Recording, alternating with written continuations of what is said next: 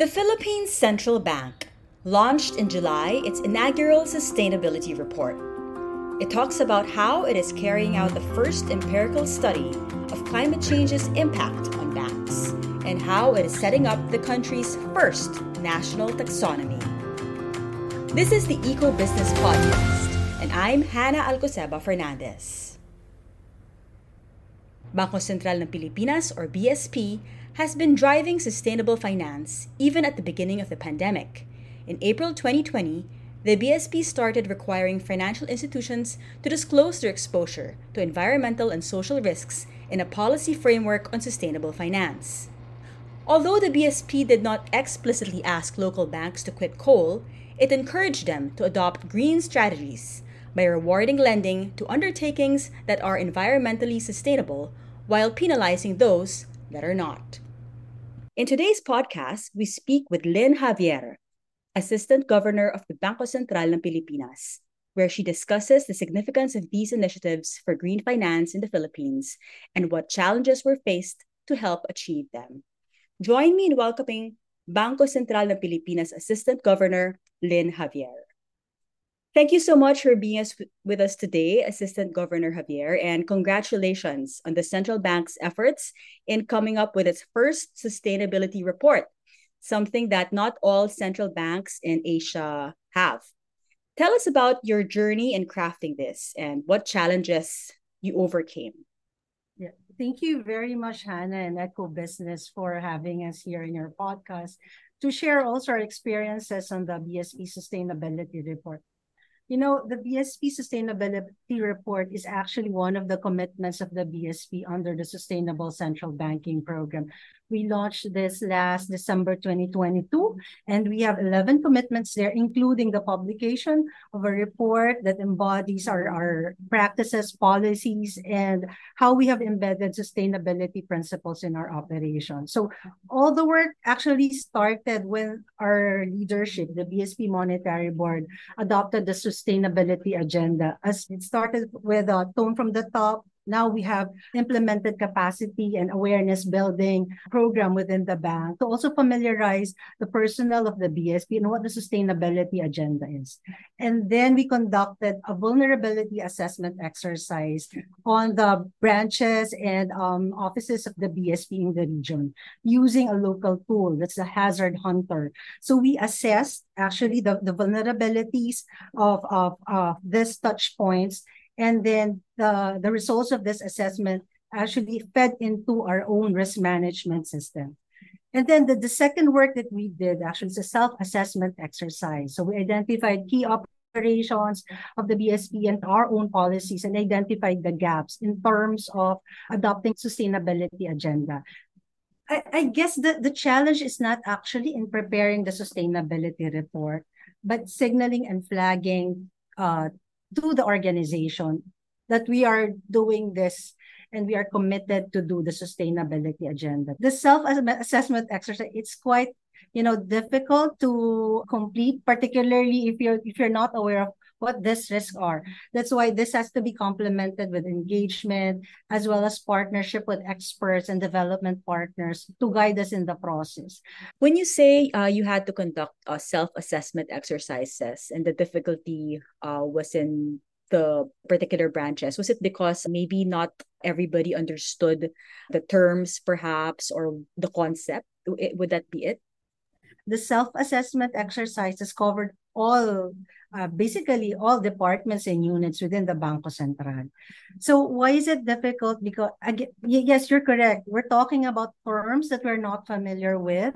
We are looking at targets and objectives that are not part of our day-to-day operations. That's why it's very important for us to tap the expertise of experts and our development partners to guide us through the process.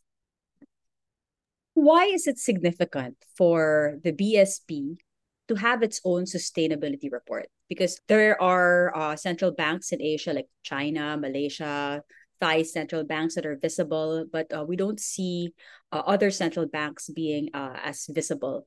I think it signals a strong commitment on the part of the BSP to promote the sustainability principles. That we are also adopting the same standards that we have set out for financial institutions. So these standards are being adopted within the BSP policy-wise, operations-wise. This reflects also our role as mobilizer. When financial institutions see that the BSP is doing this, we hope that we could shape and influence decisions as well as strategies of financial institutions in this journey. I'll get to the report in itself. It said something about carrying out the first empirical study of climate change's impact on the country, and it will push for lenders to disclose climate assets. What are the implications of this for Philippine banks? Okay. We actually had the first stress testing exercise under the Financial Sector Assessment Program mission, jointly conducted by the IMF and the World Bank. So what they assessed actually is physical risk. So they measured the economic and financial impact of physical capital destruction from typhoon winds. And that report has been published and posted already. Now, again, with the development partner, we're conducting a stress testing for transition risk and a vulnerability assessment exercise. Now, the stress testing for transition risk covers the bigger banks. That I'm talking about the universal and commercial banks. The vulnerability assessment exercise, now this covers the smaller types of banks, the thrift and the rural banks. The results of both of these exercises would be a technical note featuring also the methodology that we adopted, as well as an insights paper. We wanted to share our experience in terms of conducting this exercise, hoping that this would further inform the risk management systems and decisions also of our supervised financial institutions. This would lead to a circular or a policy issuance on the guidelines and expectations of the BSP on the conduct of climate stress testing exercises. You know, Hannah, as they say, anything that can be measured can be managed. So when we already see a quantitative impact of climate change, then this would all again trigger and facilitate action of financial institutions to effectively manage this risk.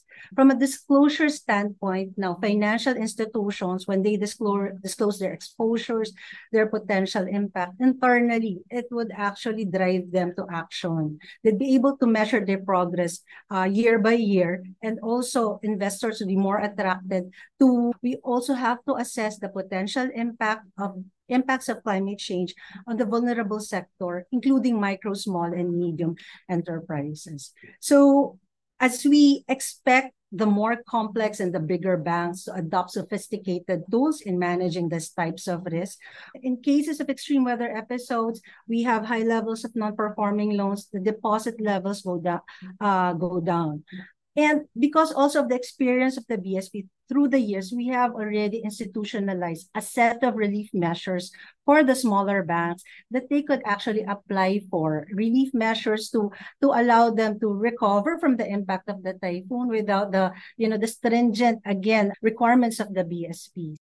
The report touched on was setting up the Philippine Sustainable Finance taxonomy guidelines, which it said would be built on the country's nationally determined contributions and the ASEAN's taxonomy.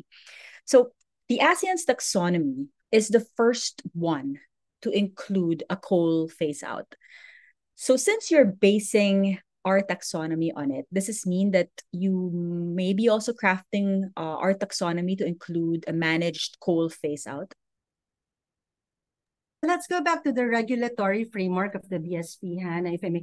The regulatory framework expects banks to progressively increase their exposures to green and sustainable projects, because we know that change will not happen overnight.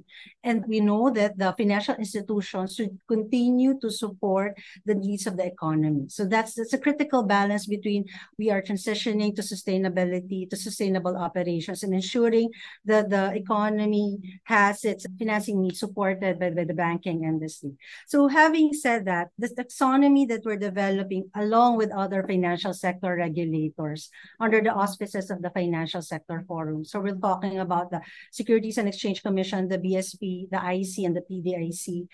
It's an important trail in promoting the sustainability agenda. as now this would facilitate identifying activities and investments using a traffic light system similar to the ASEAN taxonomy. And the emphasis of that taxonomy would the primary objectives would be on climate change mitigation and adaptation. We do hope that through this important trail, it will facilitate decision making and promote alignment of the strategic objectives of our financial institutions and their actions and decisions in terms of their exposures. Now, for external stakeholders, the taxonomy will better guide investors in terms of making informed decisions. So in short, not yet. It will not specifically include.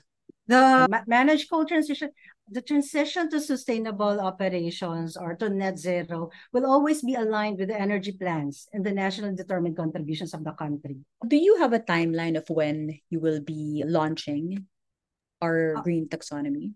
Yes, we will be exposing a consultative document on the taxonomy. We are targeting to expose it by this month. So yeah, Okay. and then soliciting insights and inputs also of various stakeholders before we publish the entire document that will be released. In 2020, the central bank started requiring local financial institutions to report on their energy investments. And then that same year, RCBC became the first Filipino bank to declare that it will stop funding new coal projects. And then BPI followed suit the year after. And then in 2022, BDO said that it will cut its coal exposure by half in the next decade. Do you think the BSP circular had a hand in these banks' announcements of reducing coal investments? Well, Hannah, even before we issued circular number 1085 on the sustainable finance framework, we have what we call as the first mover banks. They are well ahead in terms of developing products and services, promoting the sustainability agenda. They have dedicated offices and sustainability officers already. So I guess these banks actually facilitated also action in the banking industry. What I could say is that the publication of the sustainability report actually supports the initiatives and strategies of these financial institutions and highlighting that there's one goal in the financial sector, and that is to adopt the sustainability agenda. We can't take all the credit for it. Yes. Okay. Why is it a challenge to put climate-specific rules and regulations in the BSP agenda? The impacts of climate change, we're just familiar, say, with the impact of extreme weather episodes. That's why I mentioned earlier that even before we adopted the sustainable finance framework, we have in place an institutionalized regulatory relief measures for banks affected by extreme weather episodes. But for the slow onset trends like rising sea level or temperature, we cannot yet identify these triggers. And even before you adopt the sustainability agenda, you have to understand how this would now be transmitted to the financial statements of banks. And as Mark Carney put it in his Tragedy of the Horizon speech, the time horizon that we are looking for the impacts of climate change, it's quite long. It's different from the usual time horizon that we're using for our risk surveillance and assessment. What's next for the BSP in terms of sustainability? Other than the taxonomy and the report on stress testing and vulnerability assessment exercises, we are also looking at revising or amending the reports that we get from banks, the prudential reports, to capture more granular information, again, to assess the ESG-related risk exposures of the banking industry. Because right now, I guess globally, the reports that regulators are receiving are not designed to capture ESG-related risks. So our direction is to capture more granular information in that space. What are you most proud of with the Bangko Sentral ng Pilipinas that would set it apart from other central banks in Asia? Bangko Sentral ng Pilipinas, it's not just about, say, adopting international standards or being aligned with global best practices. So that's one factor. Another important factor is that we are sensitive to domestic conditions and challenges. We make sure that the policies we issue and the approach that we are taking are suited to the banking industry and are responsive to the needs of financial institutions. At the end of the day, we wanted to promote a safe, sound, sustainable, resilient financial system, again, to better serve the Filipinos. So, Thank you so much, Assistant Governor Lyn Javier. thank you, Hannah. This podcast was hosted by EcoBusiness, Asia's leading media company serving the region's sustainability community. Join the conversation by logging on to eco-business.com. Follow us on social media or subscribe to our newsletter.